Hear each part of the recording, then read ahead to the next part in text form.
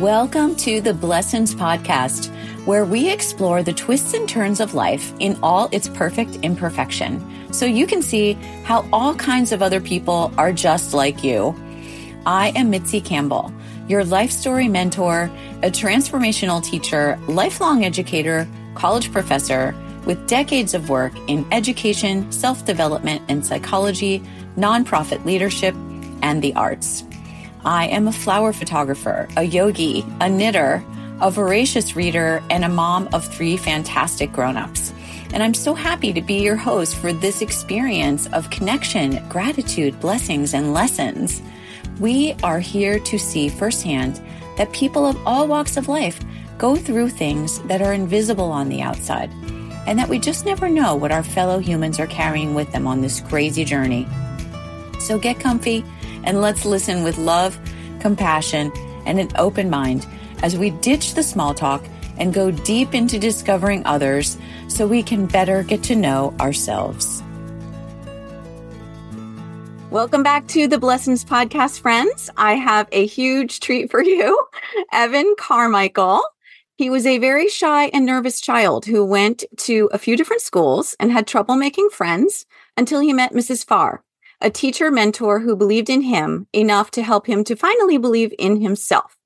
He made a life-changing choice at 19 years old that would lead him away from the safe path of a comfortable job into the world of entrepreneurship, where he would sacrifice and question his decision and try to quit, but ultimately achieve amazing things that led him to running a YouTube channel with over 3 million subscribers and 500 million views.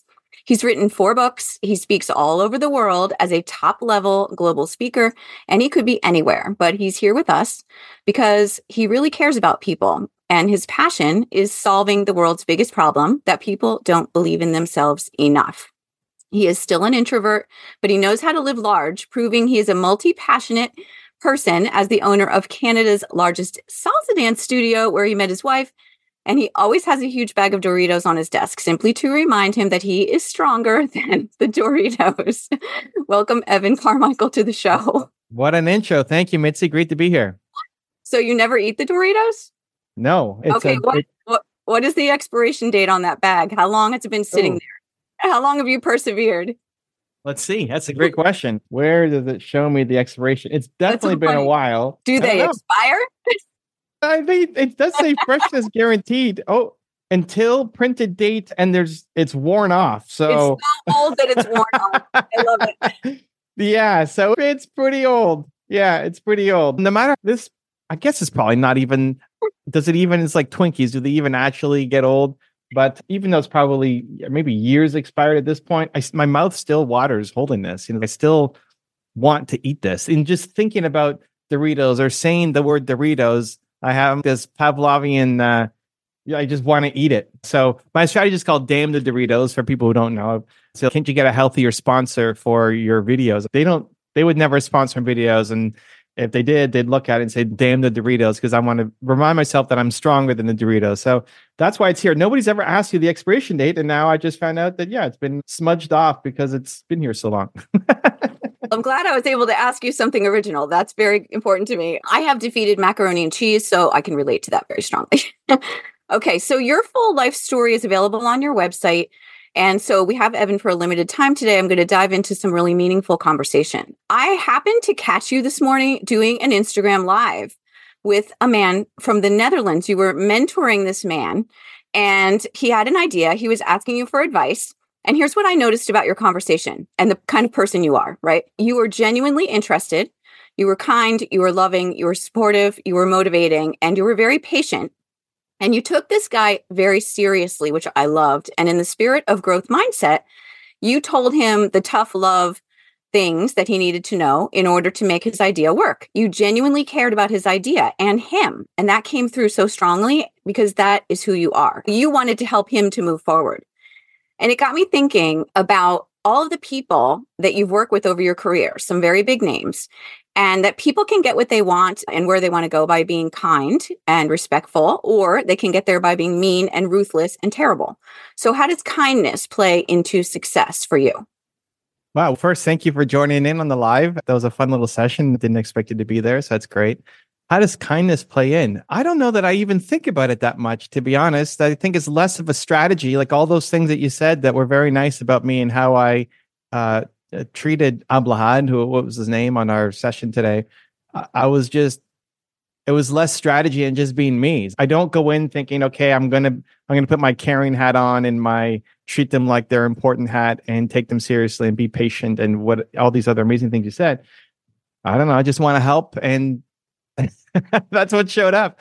So it's less strategic and just more operate how you are. And I think people are good. I think people at the core are kind. I think if you just look at people and ask them what are their goals and what are the most important core values, it's always something positive. It's never, I want to kill the world. Like deep down, I'm sure 0.00001% of people have a screw loose or something. But even the biggest haters, I got a comment today, which great example. This person left a comment on my video saying, "Hey, Evan, I really wanted to apologize for my comment on your video last week. I called you condescending and said some mean things. And I watched his video and realized you're not, and you care about people. And it was just me going through a really rough moment at the time." And I'm paraphrasing the comment, but like they're not, we see a negative comment or somebody treats you poorly. They're not bad people. They're good people. People want to be good. But when we're hurt and when we're in a lot of pain, we don't show up as our best selves. I'm all about believe. You're about spreading blessings. It's great. You haven't always shown up as your best self too. And I haven't either. And hopefully we haven't hurt any people along the way, but somebody might feel like we were rude or cut them off or said something that hurt them, even if it was accidental. But I just go in with the hope that this is a good person. I'm trying to help. Hopefully I have something that I can even help with. Like most things I'm pretty ignorant on. And I just hope that in interviews like this or when I'm coaching somebody, I actually have something that I can share. Most things you're pretty brilliant on. I am not. I have to tell you that I have been watching your YouTube videos since the early days. You were one of the first people I found on YouTube for whatever reason. And I watched those early videos you made. You used to make top 10 videos a lot. And so I have known your propensity towards success and positivity for a long time. And I was really interested in what you said to this gentleman today. You talked to him about the importance of connections and the idea that you're co-creating with other people, which actually I've heard that from a couple of people. Like I was on a call with Dr. Joe Vitale, and he mentioned that he's from The Secret. So the co-creating thing is like a universal twang that I really love. And you talked to this guy about teaming up with people who might be further along or can help you in some way, and that you should worry more about the who's than the how's. Would you reserve this advice for only people who are just starting out of a small network, or also for people who are maybe giants in a given industry? He was starting up. I think it really just depends on the size of what you're trying to accomplish. So he had a big goal that he wanted to accomplish. He was trying to create the first ultra marathon across the Netherlands and take over the biggest highway in the country. There are some things that you can do yourself, little things you can do yourself. He wanted to be a triathlete. So he just ran his first triathlon, getting messed up on the word. But he went from being a smoker and overweight and mental health issues, and he ran his first triathlon. You can do something like that on your own. It's always helpful to have people join you, whether it's just moral support or advice, but little things you can do on your own. So many things. Buying a cup of coffee, you can do on your own. Tying your shoelace, you can do on your own. There's many, even tiny goals you can do on your own. But the bigger the goal is, the more you need to get other people involved, and the less you can focus on the how. So I like to go from why to how to who. So at the beginning of what you're doing, you're going to start blessings. How many episodes have you done? I'm up to about 70 something. Yeah.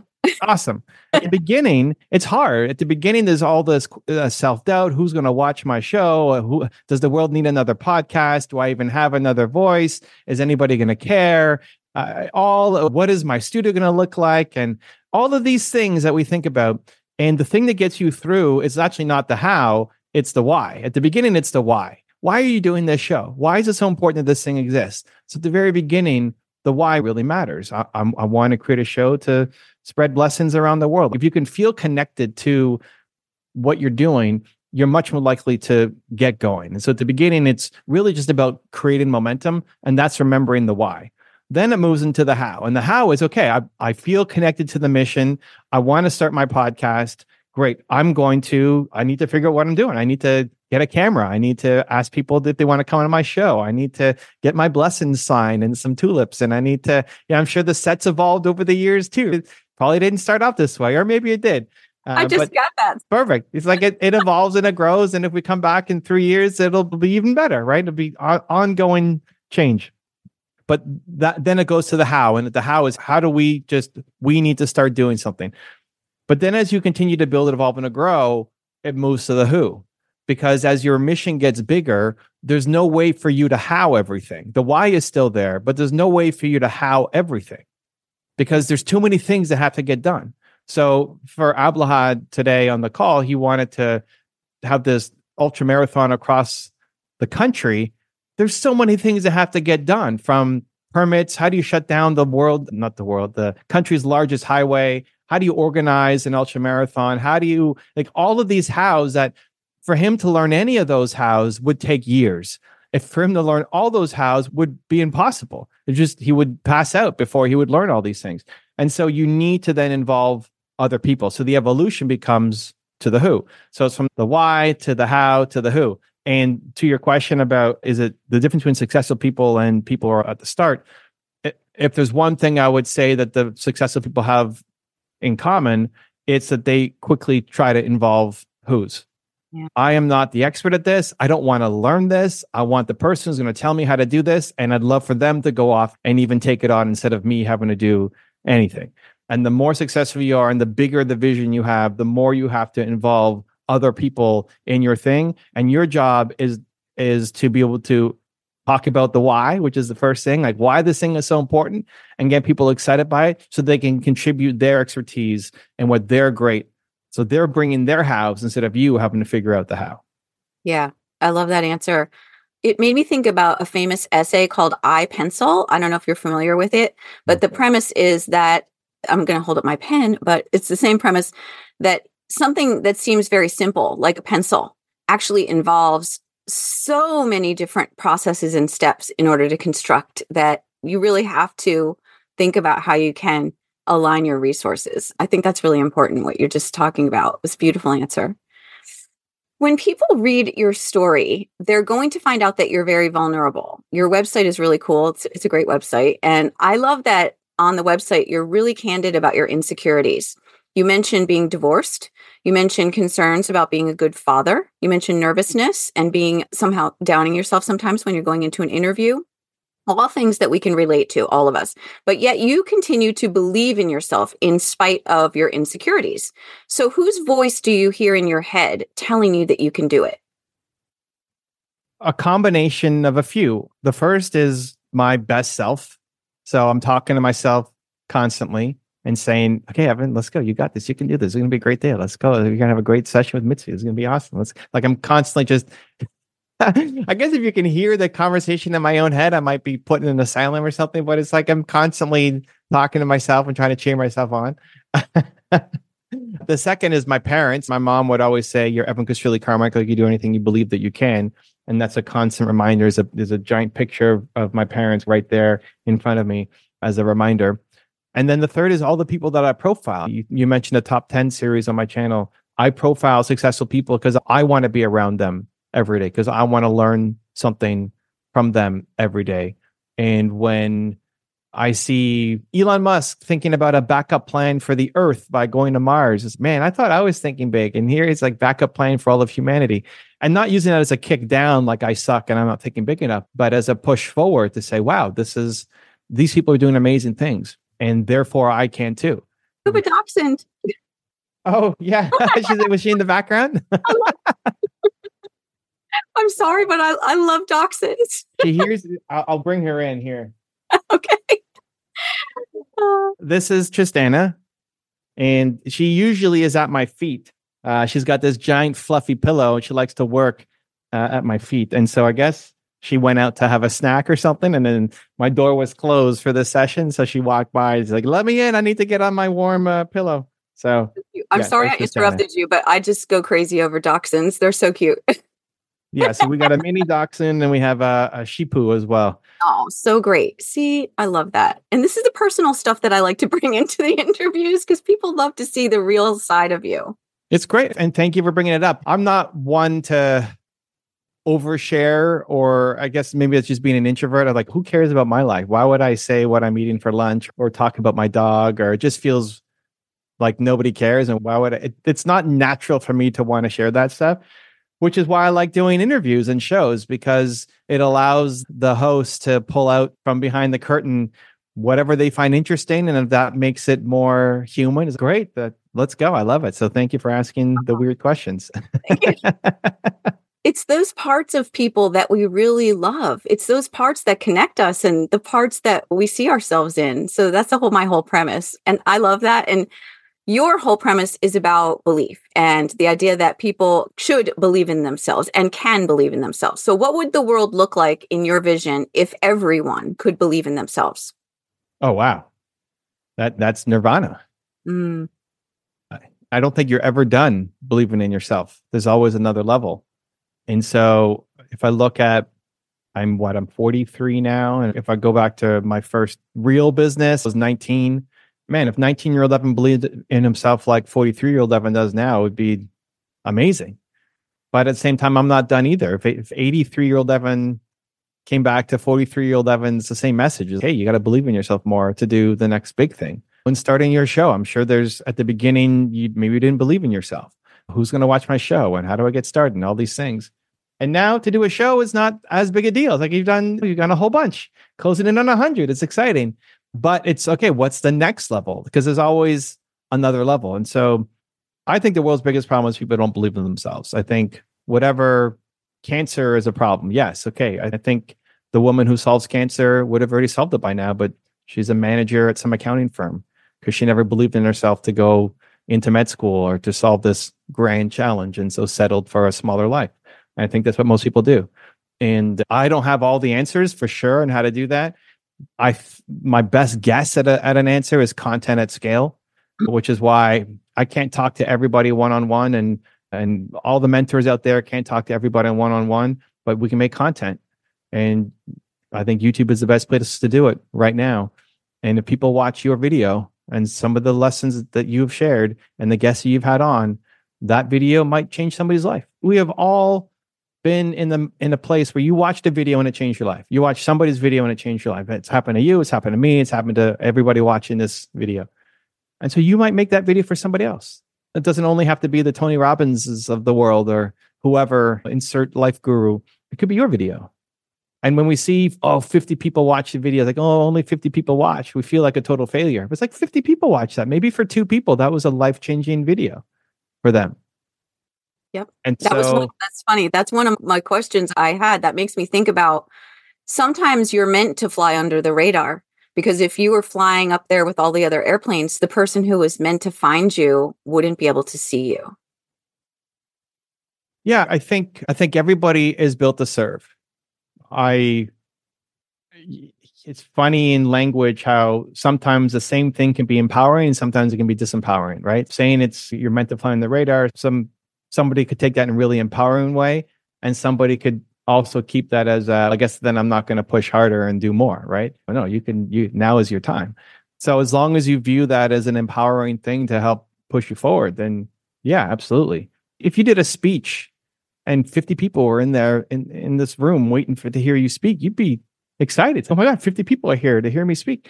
But then when we see it on a video, that only 50 people saw this, I'm a total failure. And so I think the game of growth, obviously we want to have an impact and you want to reach as many people as possible. And I'm sure your audience would as well.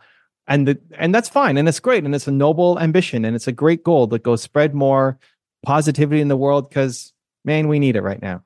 But the game of who we're not never ends. Who we're not serving never ends. And we've had 600 and something million people now who've seen the videos. Why is it not 1 billion? Why is it not 5 billion? Why don't I have 20 million subscribers or whatever, right? The game never ends, which is fine. It's exciting. We never want to reach the top of the mountain. But by the same token, instead of only looking forward at who we're not, you can also look back and say who you've helped. And to know that the work you do is valuable and important. And this back to the why. If you can actually feel connected to why you're doing the thing that you're doing, that this video may not reach 1 million people, but if it reaches 14 and has a life-changing impact on them, it's totally worth it. And at least for me, that's what kept me going. If you look at you talk about my website, I show the year-over-year growth of YouTube subscribers. And year 1 was like 25 subscribers, and year 2 was 70 something. I don't remember. But by year 5, we still only had 2,000 subscribers or something. A lot of people would say that's a failure. Like, you only had a couple thousand subscribers after 5 years of doing this. You must really suck. But I just always focus on who I was serving instead of who I wasn't. And I don't know, it just makes me happy. So I just keep going. I love it. It's so great. And it's such a good example to people just to keep going, just to keep moving and to not give up on your dreams. In your top 10 videos and all of the people that you have profiled, is there someone who you profiled early on that you never dreamed you would meet that later on you met? Oh, all of them. Not that I've met all of them, but I never thought I would meet any of them. I didn't have this big mission or know that I like this strategic plan that I'm going to do this and then it's going to take me here and take me here. When I started on YouTube, nobody had 1 million subscribers. Nobody was doing educational videos. Nobody was doing long form videos. Like a 7-minute video was crazy long. Nobody would do this. And people say, how did you know? I didn't know. I just liked video and I was early and I just stuck around. But all the people that I've met, I guess the first big one was Tony Robbins. He's been on the show 3 or 4 times now, invited me backstage to his events and all sorts of fun stuff. But Gary Vaynerchuk and Grant Cardone and Mel Robbins and Brendan Burchard and I don't know, so many amazing people who I've met who a decade ago would have been, oh my God, I love this person. And I'm just learning from their advice and now get to meet them. Les Brown. I think young Les Brown is the greatest speaker of all time. And when I connected with him, he wanted to have me on his podcast. Can I interview you for my podcast? You want to interview me? I want to interview you, man. How did this get flipped? This doesn't make sense to me. Again, that's trying to kill the negative voices in my head. It's like, yeah, of course, I'd be honored to come on and be a guest on your show. Yeah. Wonderful. So can you leave us with your biggest lesson or one of the top lessons that you've learned in this crazy life of yours? I think it all starts with belief. Maybe that's no surprise coming from me, but the old adage, if you believe you can or you can't, you're right. A lot of times we have these great ideas that are really great ideas. And it's not even our friends or family who tear us down. It's ourselves. It's our own voice. I'm going to start a podcast. Oh, I'm excited. And then the next day, you're going to start a podcast? You can't start a podcast. Maybe that's why I'm so crazy in my own self-talk of cheering myself on and telling myself I can do things. Because I think that's the biggest thing. There's so many, if you're listening to this show and you love Mitzi and you're loving her energy and her vibe and you have something great to contribute to. And how long is that going to take before you go off and do it? And maybe we can let this video or this interview that she created to be your permission to just do something about it. And it won't be great out of the start. Expect to suck at the start. Doesn't mean that you suck as a person. It just means that you don't have the skills yet. Go back and watch Mitzi's first interview versus this one. I'm sure there's progress. Go back and watch my first video versus this one. There's a ton of progress. I hated my first 350 videos and couldn't watch any of them back, but I just kept going. And let this video be that permission slip for you to take that idea that you've got, that is noble, that is worthy, that is in service of others, and just get started and do something about it. Amazing. Thank you, Evan. You've been fantastic. Thank you, Mitzi. Thank you for the great questions. Tristana is now happily asleep on her pillow and appreciate you having me on. I hope you enjoyed this conversation with Evan Carmichael. I was truly honored to be able to speak with him because he really is one of the first people that I encountered online when I became interested in personal development many, many years ago. And YouTube was the only place to get that kind of inspiration. Evan was there from the get-go, and I love the way he has evolved over the years. It is amazing and empowering to see somebody with such authenticity and high integrity doing great things and really making a contribution to the world in such a positive way. Evan is authentic. He doesn't play games, and that is refreshing, and it gives me hope as I'm moving through this world in this space of podcasting and personal development, where I'm seeing that there are some people who are not what they seem. And there are a lot of people who do play games. And I just cannot get on board with all of that. So I am thrilled to have spent this time with Evan and to have brought him to you. And I want you to know he is somebody you can trust. He's really a positive force. So if you want to connect with him further, all his information is going to be in the show notes. That is all for now, guys. You know where to find me if there's anything I can do to help you.